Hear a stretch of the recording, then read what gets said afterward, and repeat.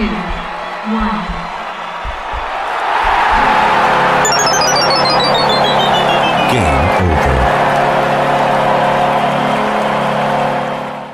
Welcome to Game Over Montreal. There's some games where you kind of want to see a team, even if they're tanking, for lack of a better word, win, right?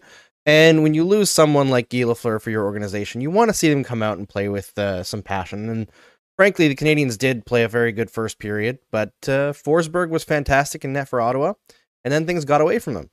To talk about that, and we're going to talk about Guy Lafleur a lot on this show, I'm going to welcome in my guest, Andrew Cohen. It's the Andrew Show tonight. Andrew B and Andrew C. How's it going, Andrew?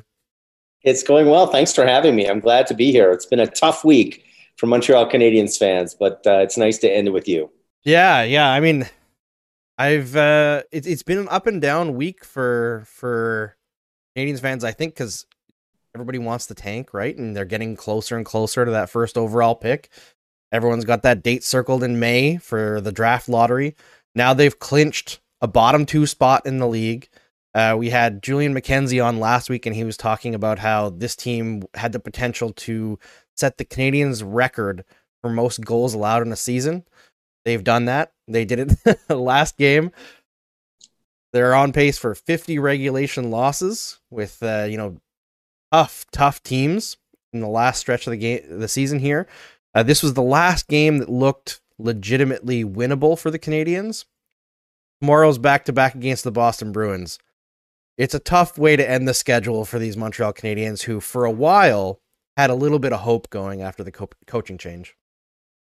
Yeah, I think that's right. There was the coaching bump that you see in other teams, in other leagues. You saw it with Martin St. Louis. Maybe it lasted a little longer with Martin St. Louis than it has with other coaches. But I don't know, maybe 2 weeks ago, right? 5-6 games ago, you started to see the slide and there's no stopping it. And imagine tomorrow's game. I mean, you're coming back home from Ottawa, right? You're playing your bitter rival, the Boston Bruins. There still has to be emotion over the death of Guy Lafleur. There's obviously going to be a ceremony at the Montreal rink for Guy Lafleur. And these guys have to basically turn around from this effort tonight and try to be competitive tomorrow against a team that's, much better. So I hope that Carey Price doesn't start tomorrow. I can't imagine he will, given his performance today.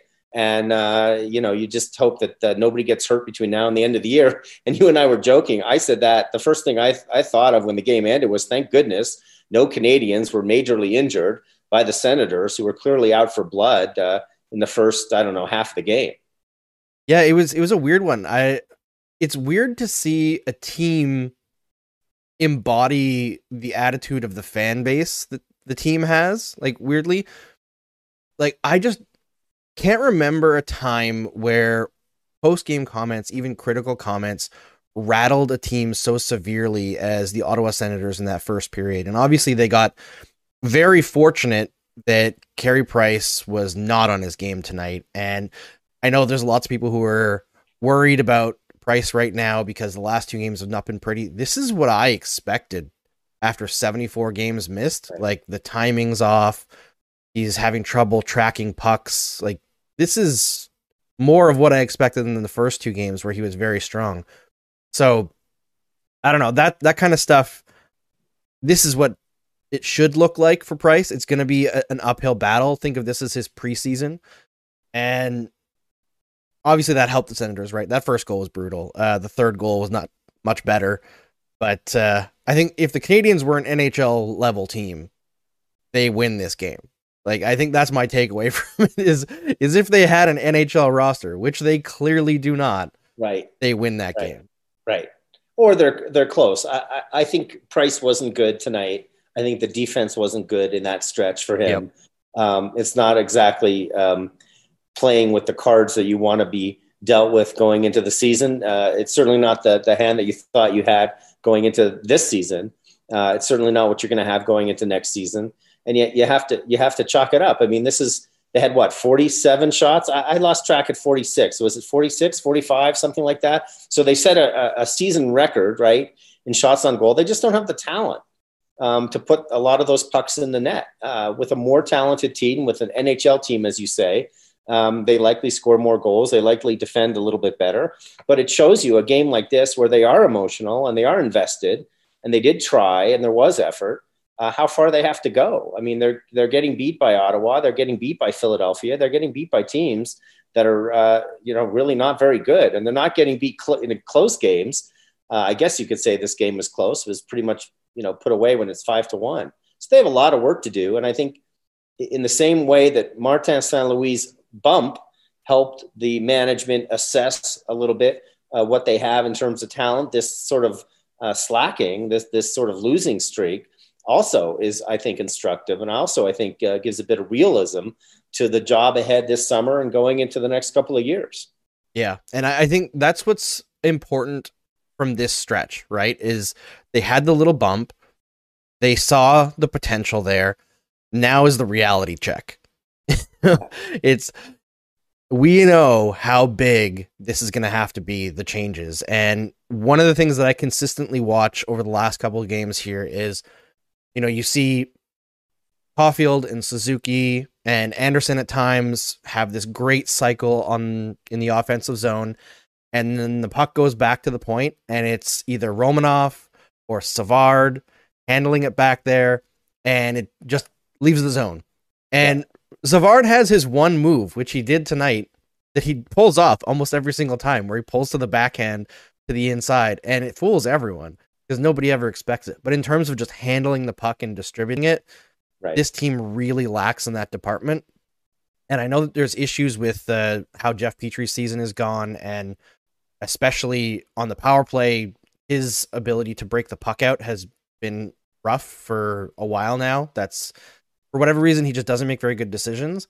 But when they switched him onto the power play tonight, it was the first time in a while where their power play looked a little bit dangerous and kept control the whole time. Right. So I'm glad to see that there's some adjustments being made, but overall, this team from the back end is very, very bereft of talent. Yeah, it's bereft of talent, and you're going to have your year or two away from seeing the flourishing of the talent that they do have. I mean, you can't expect Harris and Barron and Gooley and, even the kid they drafted last year, Logan Mayo. These guys aren't going to be all-stars next year. Maybe two of them are going to make the team. They're going to need a maturation process. Look at Romanov. I mean, he's better this year than he was last year. He's taken a huge leap. That's what you're going to expect from these young kids. So you're at least 2 years away, even if they pan out. And one of the big questions, obviously, going into the offseason is what they're going to do with Petry.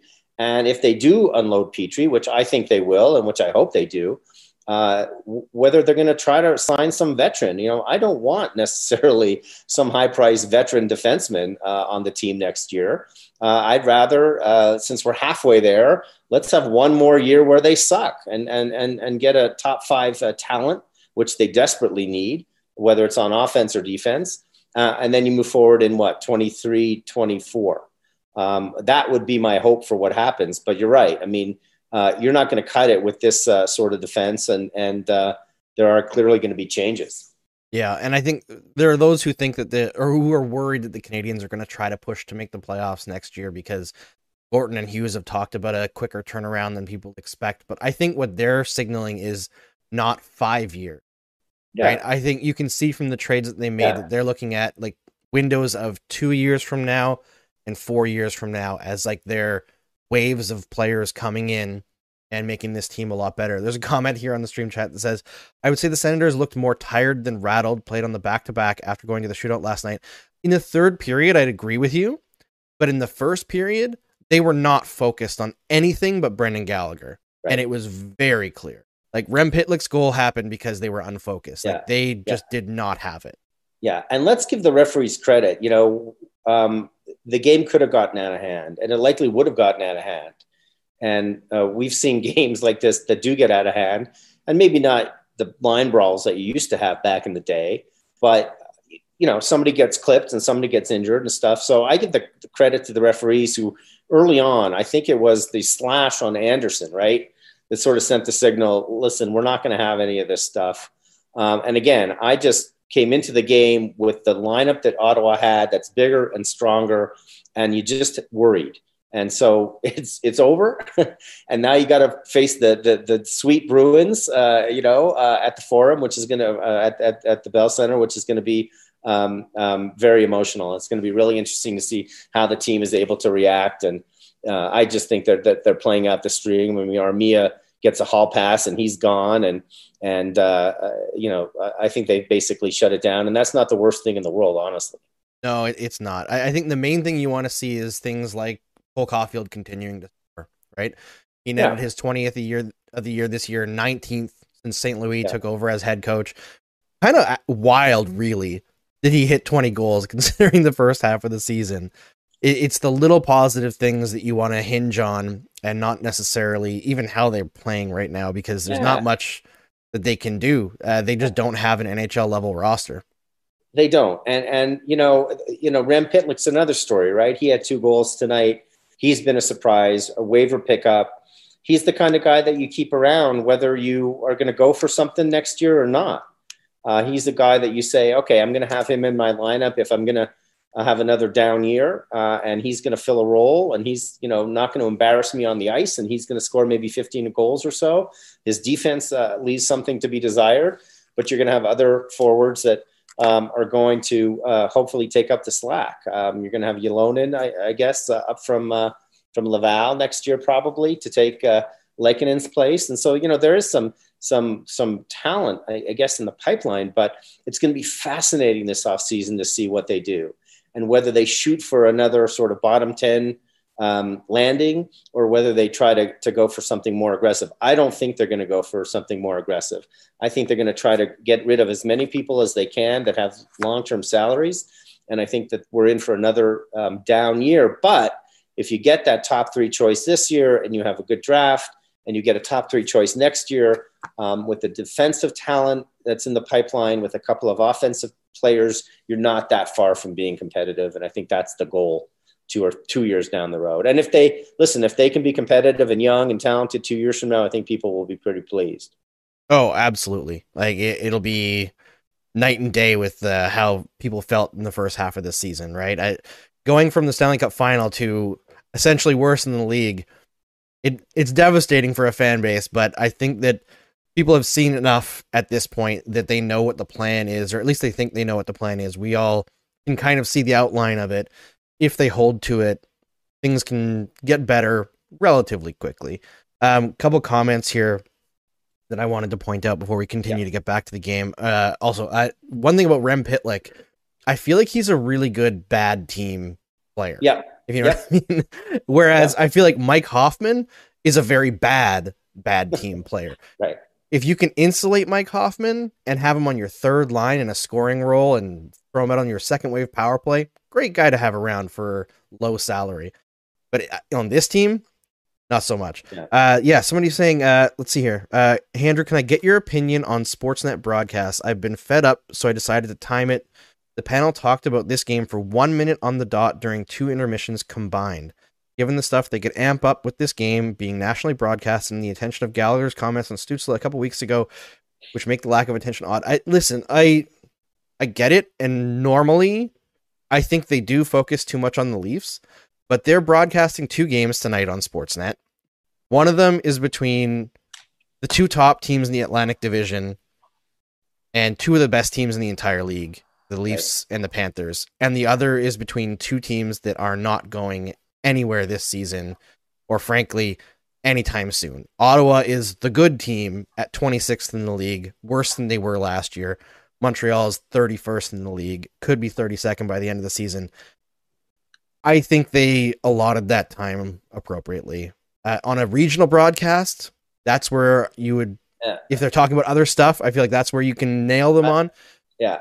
But I'm glad that point was made, because what I thought during the broadcast, I didn't pay much attention in the intermissions. I was looking for the Lafleur stuff, but the broadcast itself, the pumping up of the Gallagher situation and the sort of cheering, the revenge and all that stuff, I thought was way overdone in the first half of the game.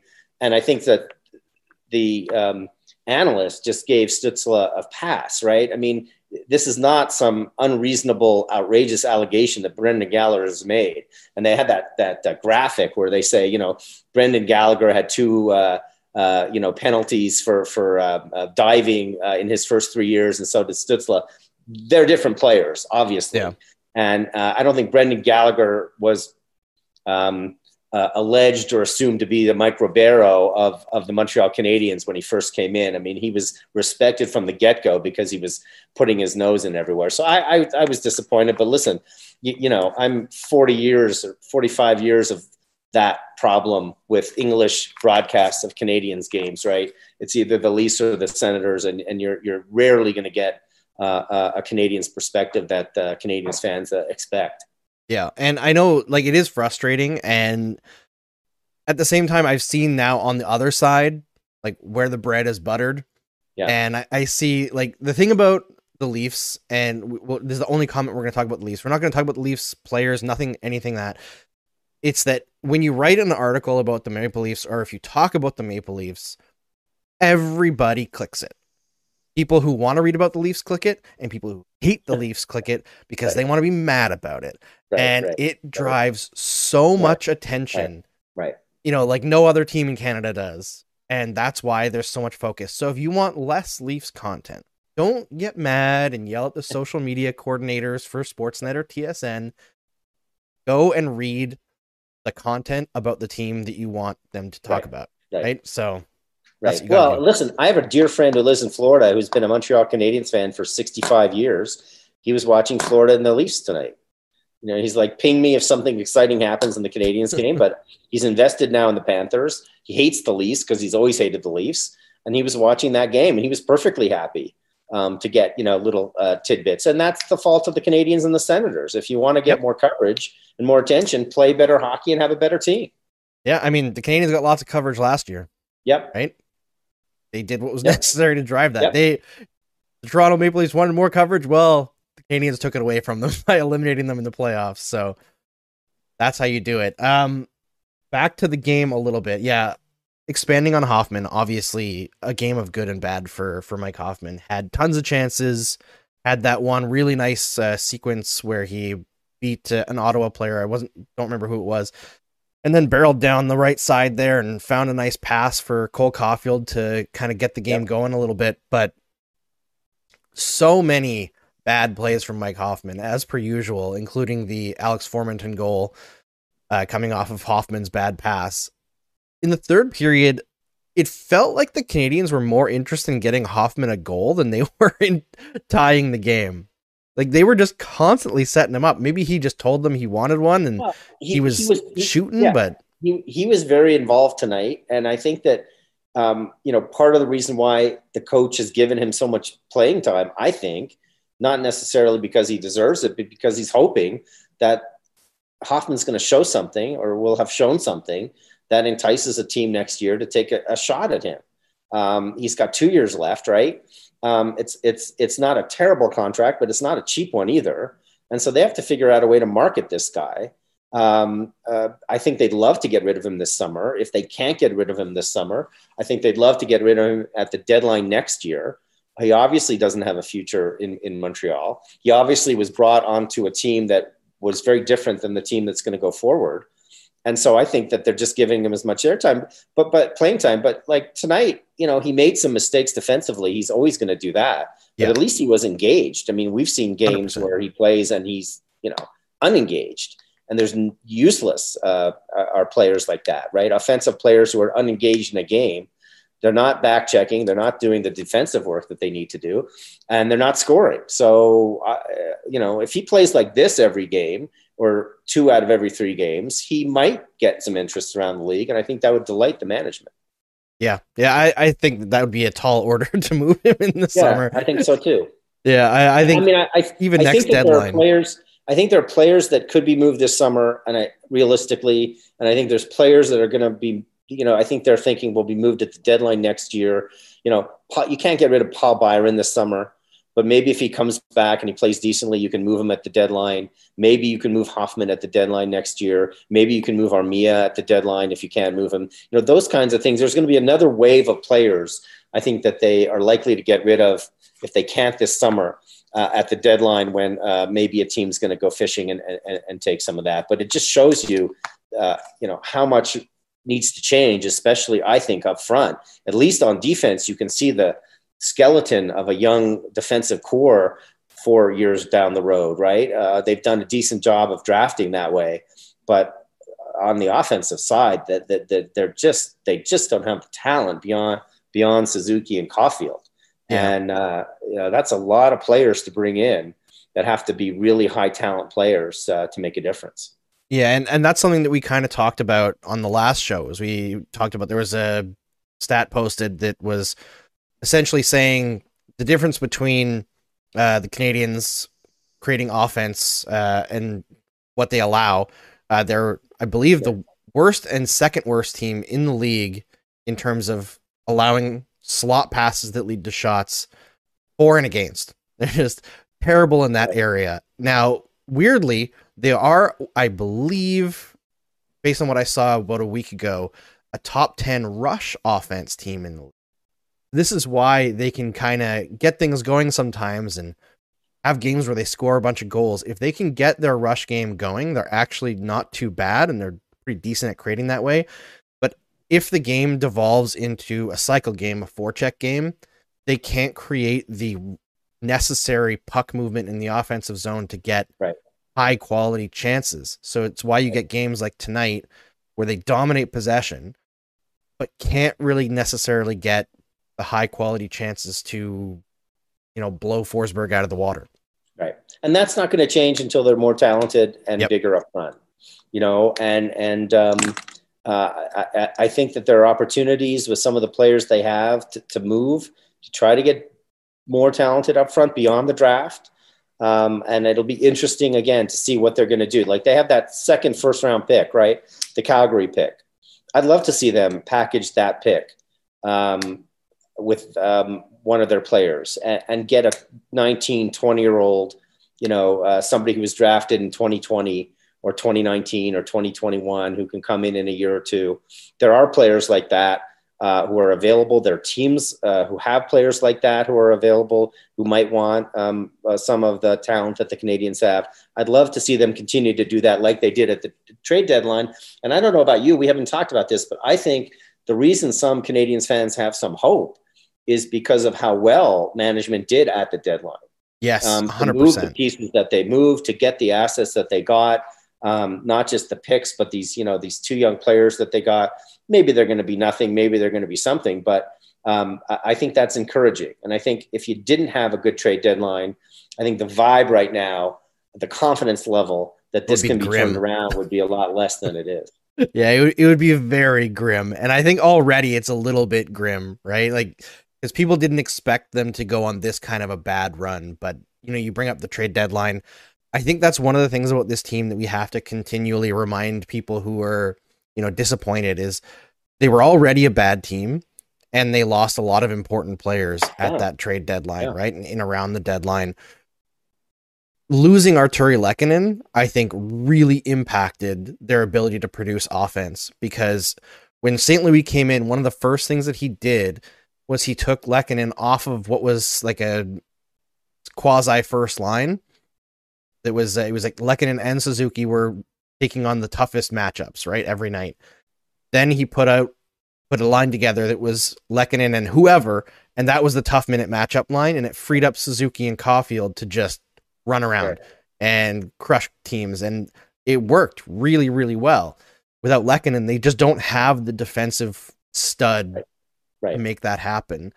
And then even, like, I'm not a big fan of Ben Sherratt, but losing Ben Sherratt and replacing him with either a rookie or someone else who's not NHL ready, it's a tough hit. Losing Brett Kulak, destabilizes your third pairing. And I think the young kids have been pretty good. Harris tonight especially was, I thought, great. But it's still tough. It's still tough to do that every night, and they've tried to rotate guys in. And ideally, they're gonna commit to youth next year, and these kids are gonna play, and they are gonna take their lumps, and there's gonna be plenty of 6-4 games if they do it right next year, where they're gonna lose 6-4, no matter who's in net.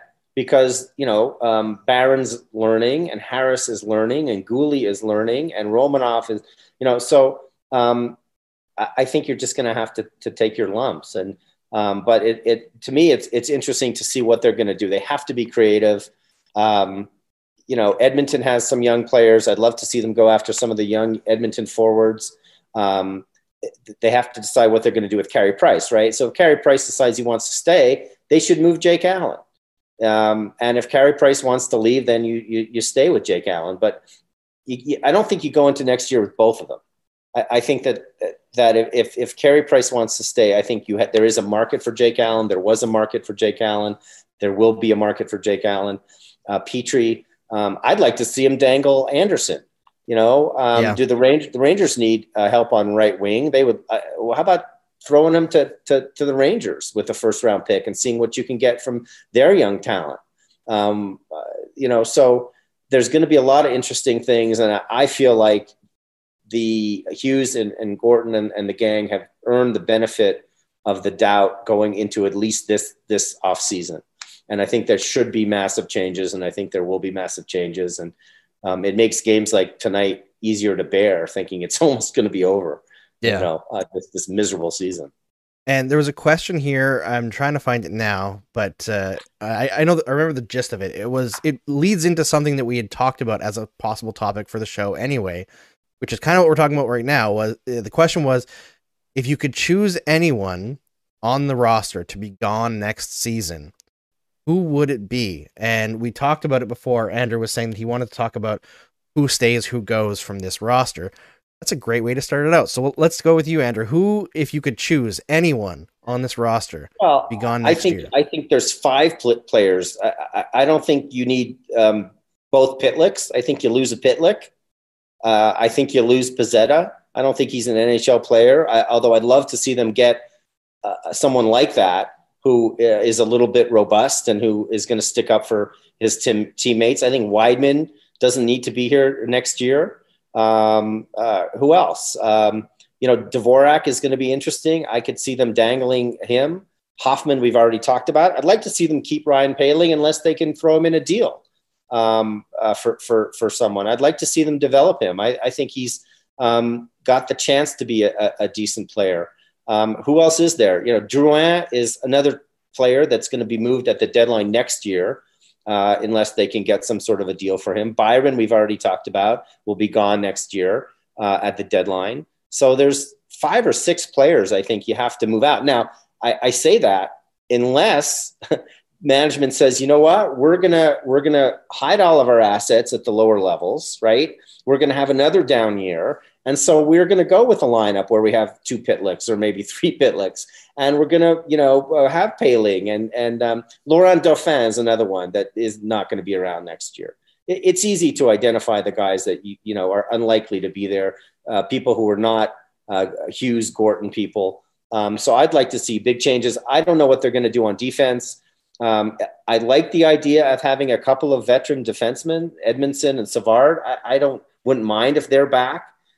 You start with them and Romanov, and then you bring in a couple of the kids, and maybe you find a person. I don't want them to sign Christopher Letang. I don't want them to sign, please just don't try to do it and finish 22nd in the league or, 19th in the league. I think they need to take their lumps. So I think that there's going to be quite a bit of change. And the question is going to be, do they dangle the people like Anderson who have value and who are among the best players on the team because they want to change the pace? Let me throw something out at you.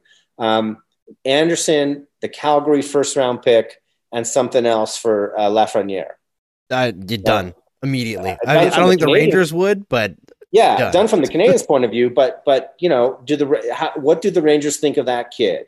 The Rangers have a goalie, right? That the Russian goalie that's backing up now. That's RFA. Do you make a run at him if you're going to lose one of your? So that there's things that you can do if you dangle some of these people. Petrie, if you add a second round pick with Petrie, you might be able to get a decent young forward from Dallas.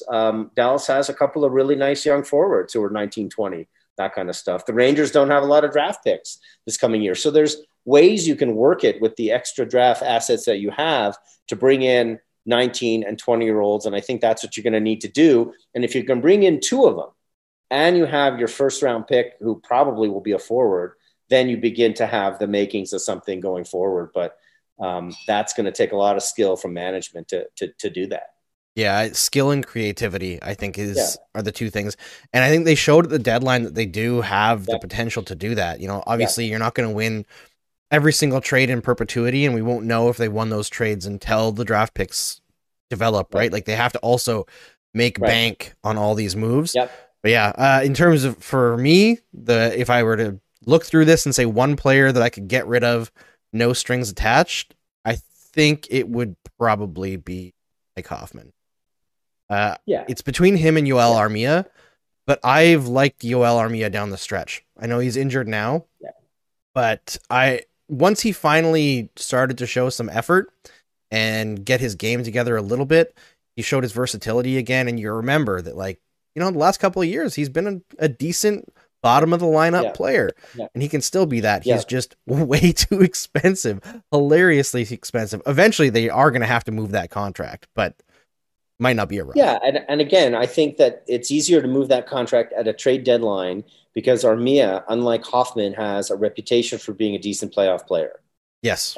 Right. And maybe not perfect, but at least he's got that. And I think if you can pump him up in the coming year, then maybe you can do something with him, or you throw him in, or you know, their team's going to want that. But yeah, I mean, I think Hoffman, Matthew Perreault is done, right? So you're going to have 5 or 6 spots, even if you don't do anything dramatic. I think you're going to have 5 or 6 spots. And again, I don't know what they want to do with Laval. You know, like you see the Senators, and they have a lot of young kids that they brought up, and some of them are better than others, but there's a lot of them, right? And I think that the Senators are a couple of years ahead of the Canadians in the redevelopment of the team. I'd hope so, because they've been bad for a while. They've been bad for a while, and they've made some decent picks and stuff. And so, it's going to be interesting to see whether they made the right choices.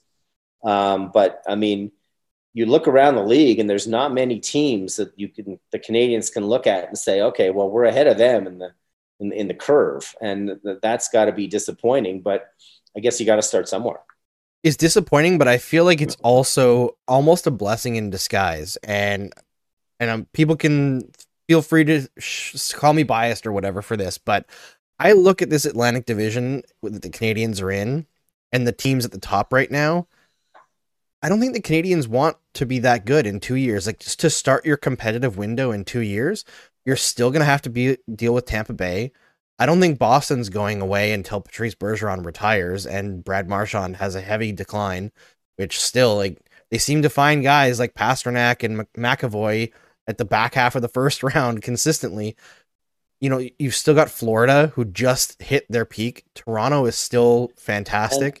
Detroit is building the right things, to be a couple of years behind Detroit and Ottawa. Buffalo has played well, even. Yes. Yeah. Buffalo now has a real coach in Don Granato. Yeah. So to be a couple of years behind, where you can maybe sneak in while those teams are, maybe at their peak, but falling off, having off years, I think is actually a big advantage. Yeah. It reminds me, you're probably old enough to remember, but about 20 years ago, the Canadians were really bad. Yep. Right at the beginning of the 21st century, 99 to 2000, 2001, 2002, whatever. And they Oleg Petrov was was a forward, and it was the era of Craig Darby and Juha Lind and those kinds of guys. And Stefan Quintal was like the best defenseman. It was a grim time. Lind.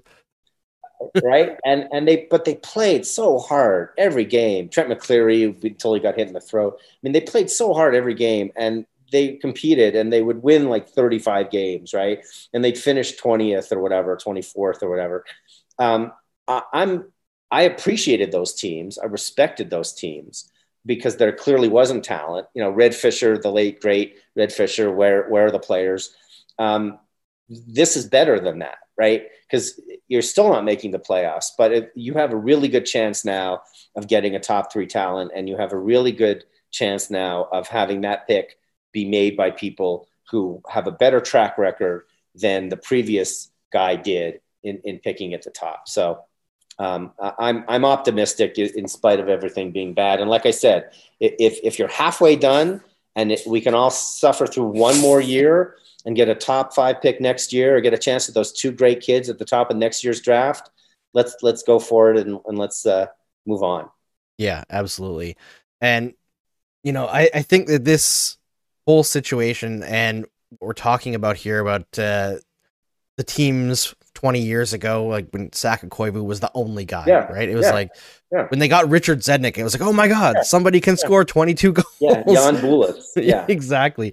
That's the level that they were dealing with. I don't think they'll get that bereft because they do have some good pieces here. Right. But there was a question asked earlier on the stream if I can handle another bad 82 games. Sure. Frankly, like, I'm not emotionally affected by the Montreal Canadiens. I haven't been since 2016. But in terms of something to talk about, there's something to talk about most of the time when Caulfield and Suzuki are playing. There's young kids in the lineup. There's storylines to go there. I think the main thing that they don't want is to get to the depression level that the end of the Ducharme era was. That's what they want to avoid, right? Where every game is 7-1, 6-0. That's the bad thing. And they're they're almost in there now. Yeah. Again, I'm 50 years as a Have fan. I've never seen it as bad as it was at the end of the Ducharme era. Ever. Yeah, it was bad. Ever. I mean, there were bad Canadiens teams, but they were never like that. And so I think that's the rock bottom. And I am invested. I mean, I am in a better mood when they win. Having lived through playoff runs that are deep and sustained, it's special. It's special when it's not just once every 4 years or 5 years and you're out in the second round. I mean, it's special to go deep and deep and deep. And so I am invested. But having said that, I don't want to go back to the one-on, one-off, and you need Carey Price. I mean, one of the tragedies of the Bergevin era, of the Carey Price era, right, is that they drafted this franchise goalie 17 years ago, and they were never able to build a franchise around him. Yep. They were never able to figure out how to do it. And now it's too late. Whether he comes back next year or not, it's too late. And that's a shame, because he is a Hall of Fame goalie. I hope they raise his number to the rafters. I imagine that they will, even though he didn't win a cup, or he won't likely win a cup with them. But that's a shame, because that was a unique talent. And, it's a shame that he didn't get a chance here. And it'll be fascinating again to see what he wants to do. Is he so comfortable in Montreal that he wants to ride it out for another year? Does he want to retire? I could see him doing that in a way that other people don't, regardless of the salary stuff. Or does he want to go try to win somewhere? And if so, would he pick a place that wants him? So, I mean, it's a fascinating off season in a way that it really hasn't been for quite a while. It's going to be crazy. And, the whole thing about like what Hughes and Gorton inherited, I've seen a few people talk about that they inherited something better than Bergevin did. I find that to be like a wacko idea. Like, people look back at the 2011-12 season like, oh, they were like one of the worst teams in the league. Yeah, everybody was injured that year, and then they brought in a coach and immediately undercut him right after hiring him. It was like, oh yeah, we shouldn't have hired this guy, because he was an Anglo, and we can argue the merits of that, whatever. But Bergevin inherited prime PK Subban, prime Carey Price, prime Max Pacioretty, right. Brendan Gallagher coming in as a rookie, Alex Galchenyuk, who, despite the fact that he flamed out hard in his rookie season, put up the best points per 60 of any teenager since Sidney Crosby. Like, he was an offensive phenom, and they just failed at taking advantage of that and building that. Right. So they had amazing pieces to build a contender. They just consistently failed. I mean, Thomas Plekanec, Andrei Markov was healthy again. There was a lot of great pieces there that Bergevin inherited. But let's not get too deep into the Bergevin era, because it'll just make everybody upset. Well, let me just say that one of the things that I'd like to see this summer from the many journalists that cover the Canadiens is a postmortem on Bergevin. Mm-hmm. Obviously he flamed out here, but it wasn't like it was a forecast situation. I think there was a lot of information that reporters had about this era whether it was the way he treated alumni or the way he treated other players, the fighting with Deneau and all that stuff. I think a lot of that didn't go reported in real time and still hasn't really been reported. And I'd love to see someone do a deep dive into that. Like, what really happened? And at what point did they realize they had a problem? And how quickly did they react after they saw that they had a problem in doing something? Because, you know, the longer you go from the end of the Bergevin era, the worse it looks. Whether it's with the front office stuff, the analytics, which is your, bailiwick. I mean, there isn't a single thing where people say, yeah, the good old days. And I would have liked to have learned more about that while it was happening. And I wonder why that is that we didn't, whether it's access, you're worried about, you can talk more about this than I can, but it's hard to cover a team, right? You're reliant on the team for access, and you need to have decent graces with the PR staff and so forth. But that's a huge hole in the coverage of the Canadiens. The flaming out of the Bergevin thing and why it took so long for Molson to move and the damage that it did, and how I would love to see a deep dive this summer into that before it gets so far in the past that nobody cares about it. Yeah, something happened after the Bergevin removal and the incoming of Jeff Gordon. It bothers me every time that there's a big name firing or whatever in major NHL franchises, is we get all the dirty laundry aired almost immediately. And to me, that says, you knew, you knew and you hid it, or you knew and you felt like if you reported it, you were going to get punished for it. And frankly, I know from experience, I don't know if I can actually talk about it because of NDAs that I've signed, but I know from experience that the Bergevin group did try to intimidate people. I've written things where I was told by my boss that immediately they got a screaming phone call about the fact that I wrote something. Right. I know that the Canadiens did not want me anywhere near their arena. Not necessarily the PR people or anything like that, but from high up, we'll say that. Yeah. And part of that, people can say I was unfair, whatever, that's your opinion. But to me, it was a critical eye. And I think that kind of segues nicely into Guy Lafleur, because I remember back in like 2008 when the Canadiens were flying high, it was coming up to their 100th year celebration, and they were playing really well. And Guy Lafleur came out in the media and said something along the lines of, it was a team of fourth liners. And young me, who was 2008, geez, how much was that? 14 years ago now? That would have been 21, was saying like, oh, I can't believe Guy Lafleur would say that. It's just an awful thing to say.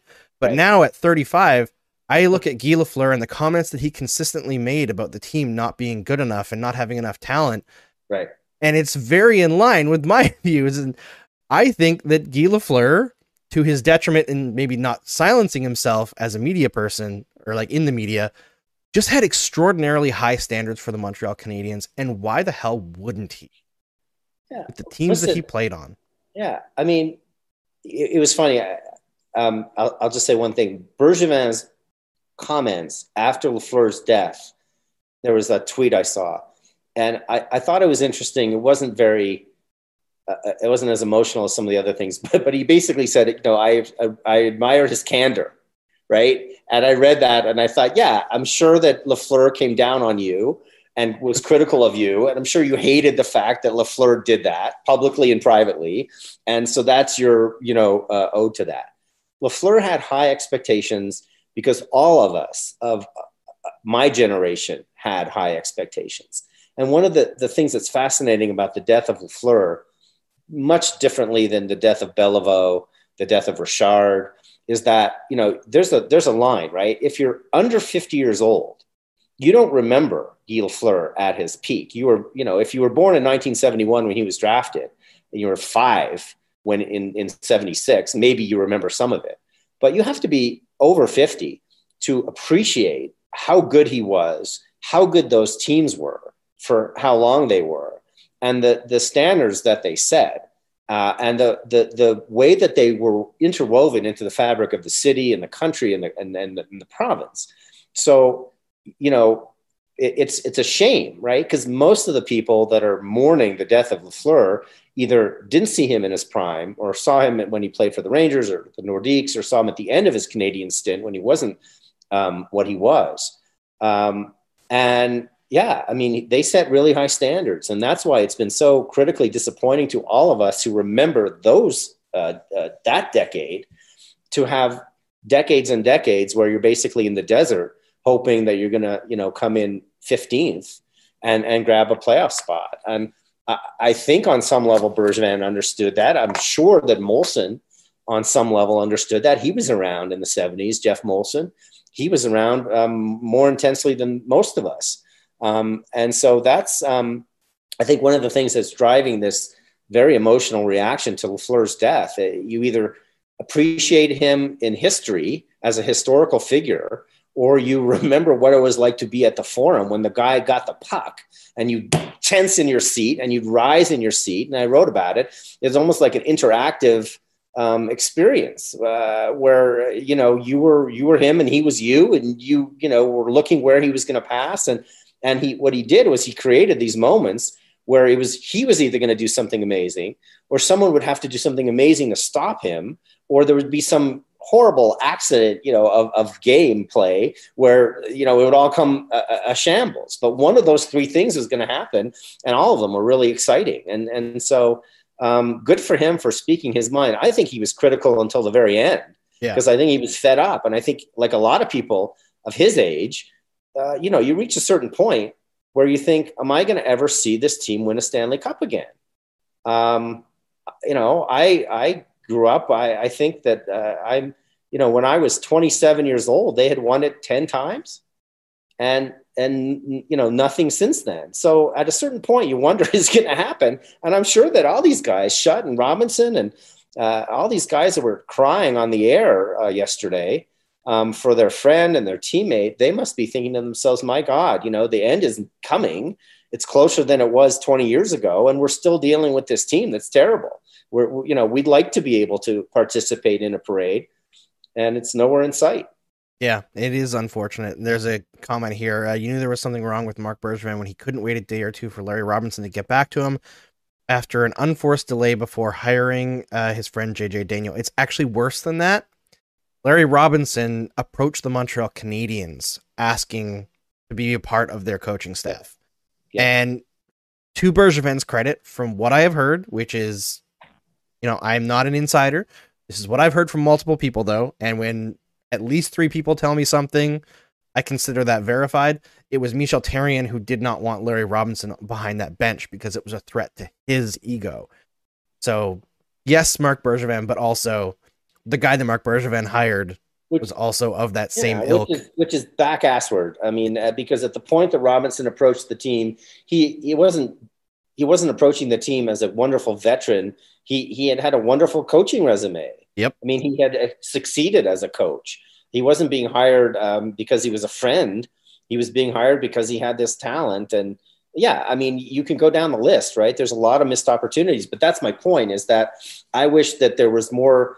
I mean, some people, and I don't read as much of the French language coverage. I try to read as much as I can. I don't read all of it.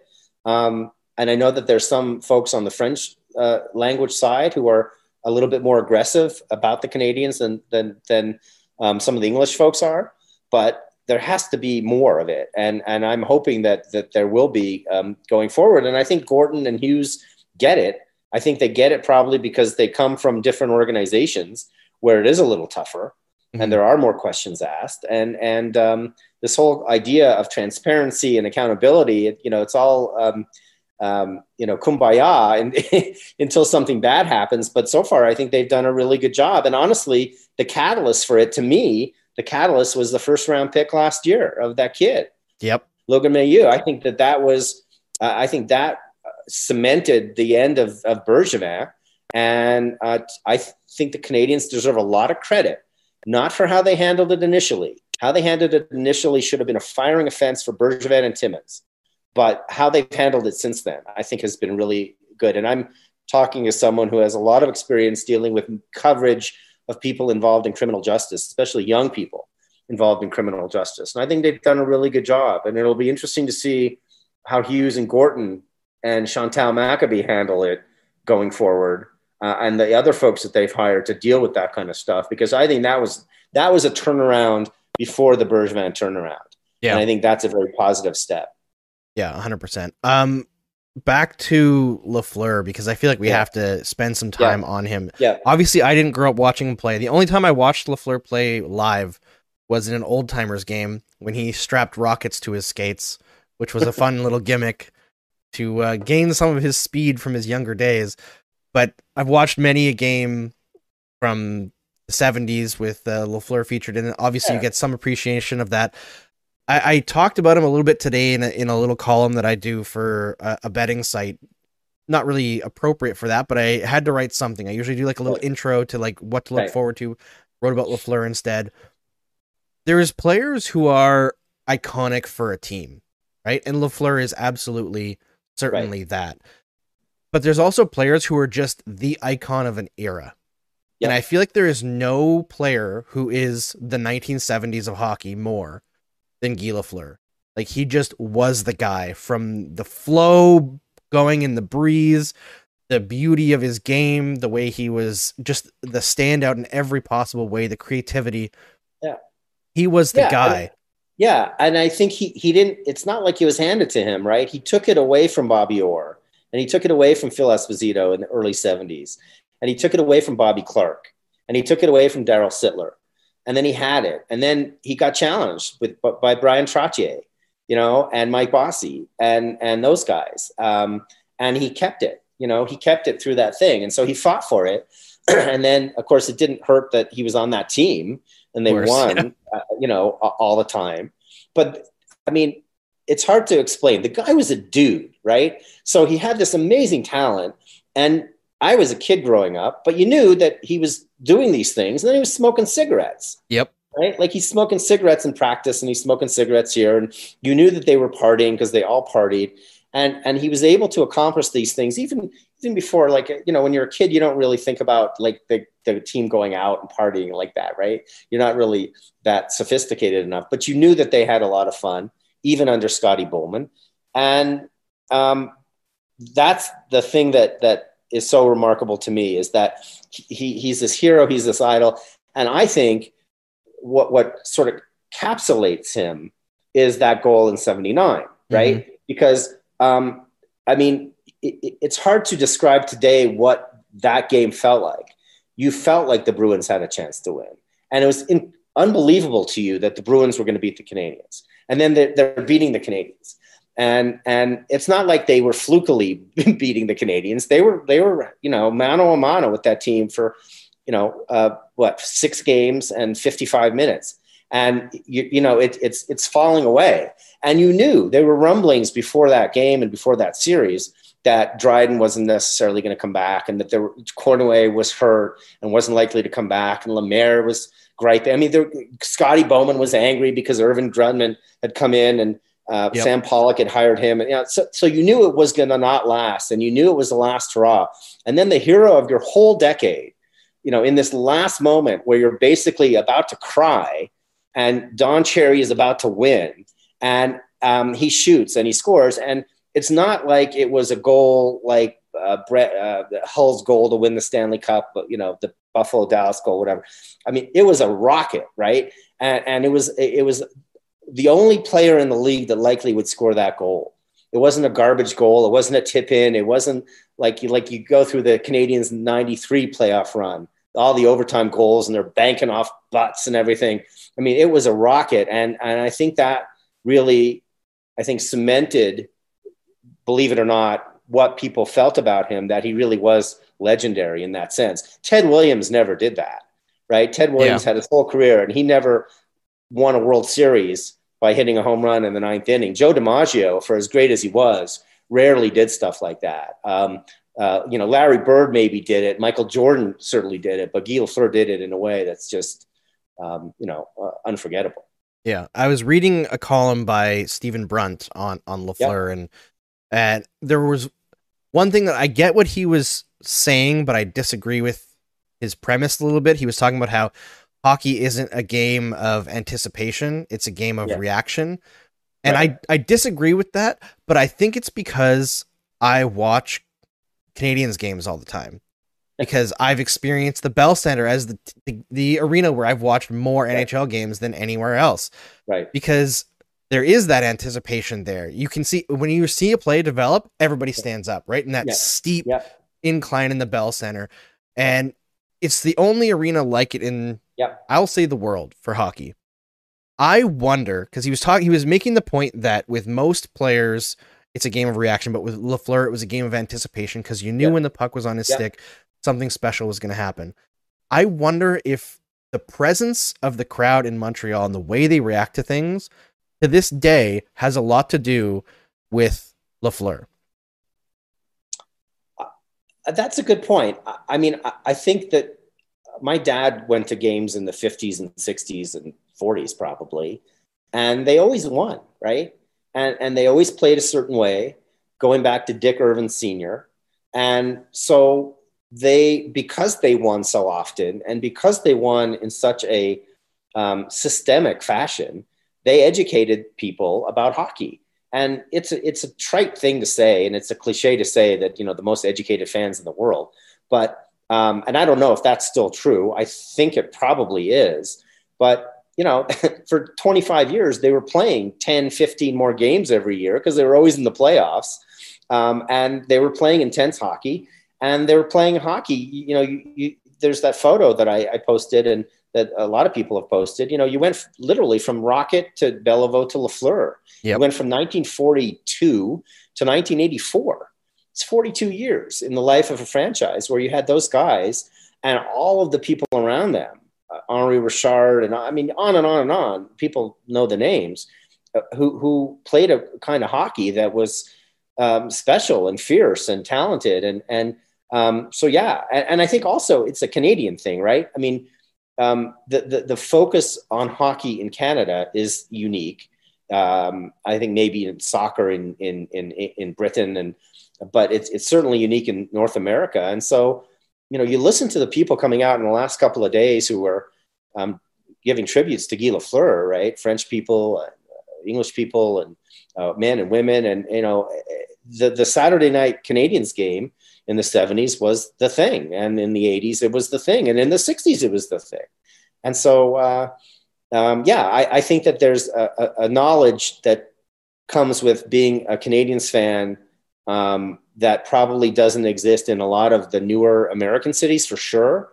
And that is really hard to create. I mean, Boston might have it. Chicago has it. I mean, I went to the finals and when Chicago played Boston a decade ago or whatever. And I mean, those people knew what they were talking about, but it's a very Montreal thing. And again, the other thing I think to say is there was also an era where there was a lot of stability in the teams. Right. I mean, you look at the Canadiens dynasty in the 70s and there's, 6 or 7 of them that were there the whole time. Right. Yeah. Which was not happened now. So you were familiar with these people and a lot of them lived in Montreal. A lot of them went to the racetrack. My dad owned racehorses at Blue Bonnets, and, Sir Savard owned horses and Guy Lapointe was the horse guy, and John Ferguson was there. So they interacted with the community in a way that I think was also special. But Guy Lafleur, even if he had not scored in 79 and saved that dynasty, just the presence and the commitment. What I didn't know until later, probably when Ken Dryden wrote his book, The Game, was how dedicated Lafleur was, because he never let on. I mean, you never, like I said, he came across in the 70s as a dude who showed up at the game with a Labatt's and a cigarette, scored 3 goals, and then went and partied. And you didn't know until later when he was gone how hard he practiced and how, much he was driven to be like Beliveau. And that also, I think, makes him a legend.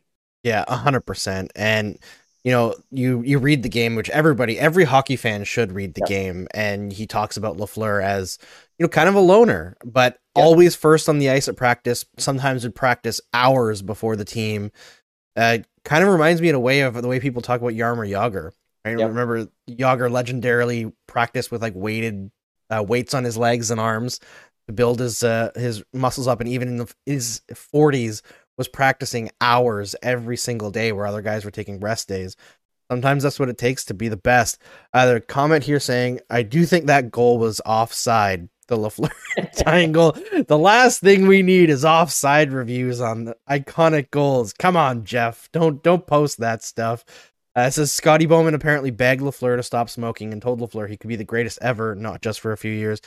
If only he'd won that argument. But part of what makes a guy like Lafleur great is not listening to people. Yeah, and listen, Scotty Bowman. I mean, it's amazing that he's still around. First of all, and coherent and contributing to the discussion about hockey, whether it's the Canadians or whatever. He was on the air yesterday, right, on TSN, and I mean, the perspective he offered about the first couple of years of Lafleur's career, which have been subject to so much discussion.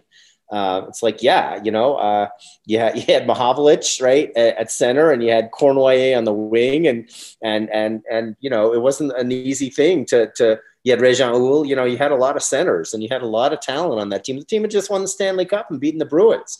So it wasn't like Lafleur was coming into a situation where a Canadians first round pick this year is going to come into.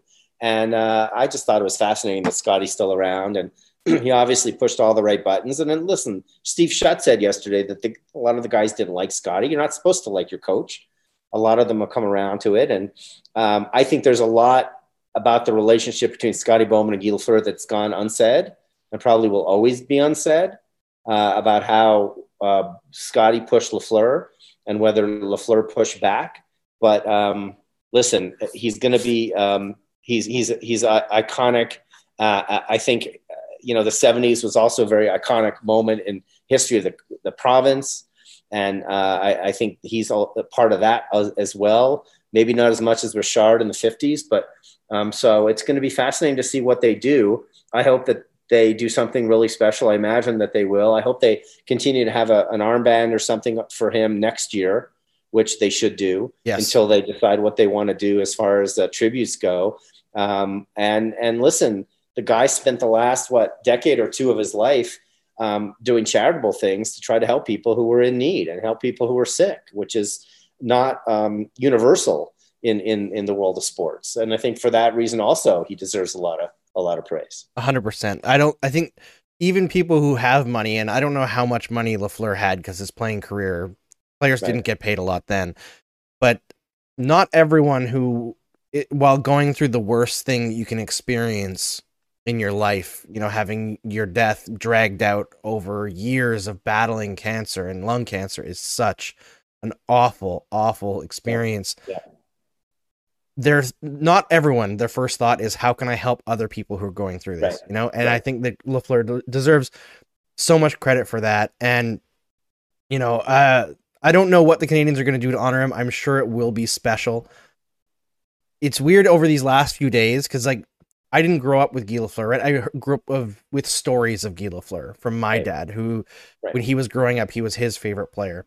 Until he, went sacrilegious and became an Oilers fan because he was living in Edmonton in the 80s, which, I get it, but come on. I get that too. Yeah, that was a fun time. Yeah, it was a fun time. But Guy Lafleur is something super special. And there was a comment here that there was a standing ovation for him in Calgary. It's more than just the Montreal market. And going through the last couple of days here, it's not something that I thought about often, but I remembered that I actually got a chance in 2014. I was working with Ted Bird doing something, and he had some function that he was doing at a rec center for some event. I don't remember what it was, but we got to interview Guy Lafleur that day. He was showing up at some event to put in his FaceTime and sign some autographs and everything. And the takeaway that I got, getting to ask a couple questions of Guy Lafleur feels so special now because the opportunity is gone. But I remember asking him specifically about the Canadians' offensive players and, can they thrive in a defensive system? And his thought was very bluntly, no, they shouldn't be focusing on defense. If you have a guy like Max Pacioretty or PK Subban, let them free, do their thing. And we talked about the high standards that Guy Lafleur had. What I would say to all Canadians fans and Canadians media this year is, yes, we're still kind of in the honeymoon period for Jeff Gorton and Kent Hughes, but have those high standards because this organization got to where it is historically with high standards. And that goes for both holding their feet to the fire over the comments that they made over hiring diverse minds, diverse people in this organization, because they haven't done that yet. There may be some diversity of thought, but this summer they need to back up on that. And it goes with making bank on those picks, on building a development program, on building an analytics department, hold them accountable. Not saying hate on them, but hold them accountable. And for Canadiens fans, raise your standard. And that's one thing that constantly bothered me about the Bergevin era, was the constant talk about just make the playoffs and you never know what can happen. You know, Carey Price can get it. Yeah, it almost happened last year, but it was never going to get you to the end game. Right. Look at the end game. Yeah, I think that's exactly right. And I think, I don't know. I mean, I guess if you're, if you're used to this, you don't know what it's like, but, you want sustained excellence and as much as you can get it. And if Tampa can do it, and if Colorado seems to be able to do it, other teams are able to compete in the top 6 or 7 year after year after year. The Canadiens should be able to do it. And that's why I think you can't scrimp and save this year, and you can't go sign Letang, even if Letang begs you to come here, unless, you don't want those 70 points necessarily on the point next year, because you don't want to finish 22nd. You need to bring in, there needs to be high-end offensive talent on the blue line and high-end offensive talent up front. And the best way to get that is to get those picks. And I think that they know it. I think that they're coming into a situation where they know the cupboard isn't bare, that they know they do have some prospects in the system. They know they do have some stuff that they can work with. But they're going to have to continue to blow it up first. And I think, Lafleur would have been the first to applaud that. And I guess in some way it's cathartic that at the end of this miserable season, this horrible thing happens. Yeah. It's just a coda to this shameful season. And, but again, at least they did something, right? At least they got rid of Bergevin. At least they got rid of Ducharme. At least they brought in fresh ideas. Martin St. Louis is not going to be coach for 10 years here, but he's already made a mark. He's already changed the course and the arc of careers here in a positive way. And if you can do that for a couple more years, then, I think they're going to be in good shape. So, I mean, just the final thought on Lafleur, like you think about sports and you think about, people put these expectations on these players, right? And whether you're a first round pick in the NFL or a first round pick in hockey. So here's this kid, he gets drafted and he's supposed to replace Beliveau, who was irreplaceable. And he did. Talk about expectations. Yeah. Talk about the weight of expectations. And he did. Right. He did. Ultimately he surpassed Beliveau, maybe not in terms of his captaincy and all that stuff, but in terms of points and everything else. And that just doesn't happen. Right. Maybe it happened with Mickey Mantle, who replaced Joe DiMaggio. But it's hard to describe it happening. And so you think about the miracle of that and what he had to live through to get that done and the strength that it took. And then to have 30 more years after he quit playing, or 30 more years after he quit playing, to be a legend and to live like that. I think that was a credit to him. And listen, Beliveau did it too. Belivau's post-playing career, he was in management with the Canadiens, but he was an ambassador in the way that Lafleur was an ambassador. And Richard was too, although Richard was more shy and not as much of a people person, I think, as Guy Lafleur, not as approachable. And of course, it was a very different time. So I think people who got to see, I was lucky. I got to see him play in his prime as a kid growing up there. And it's unforgettable. And I just hope that young fans of the Canadiens get that sense, whether it's 5 years from now or whatever, that they get a run with a real championship team, with homegrown players that are superstars. Montreal deserves it after all these years, and not just a run like we had last year, but like a sustained thing where you go into a game and you say, we're going to win this game or we're going to win this series. And honestly, you haven't felt like that in a long time. Yeah, it's been a very long time. All right, we'll end it there on the high note of Guy Lafleur. Thank you so much for joining me here, Andrew. Yeah, my pleasure. Thanks for having me. It's absolutely my pleasure. We've got three more games left on the schedule before we hang in close there, out. Andrew. 3 more. Game over Montreal. 3 more losses. We'll see. But thank you so much for doing this, Andrew. And before we close it out, tell everyone where they can find your work. Oh, my work's everywhere. I'm not a hockey person. I work on criminal justice and for a couple of nonprofits, the Marshall Project and the Brennan Center.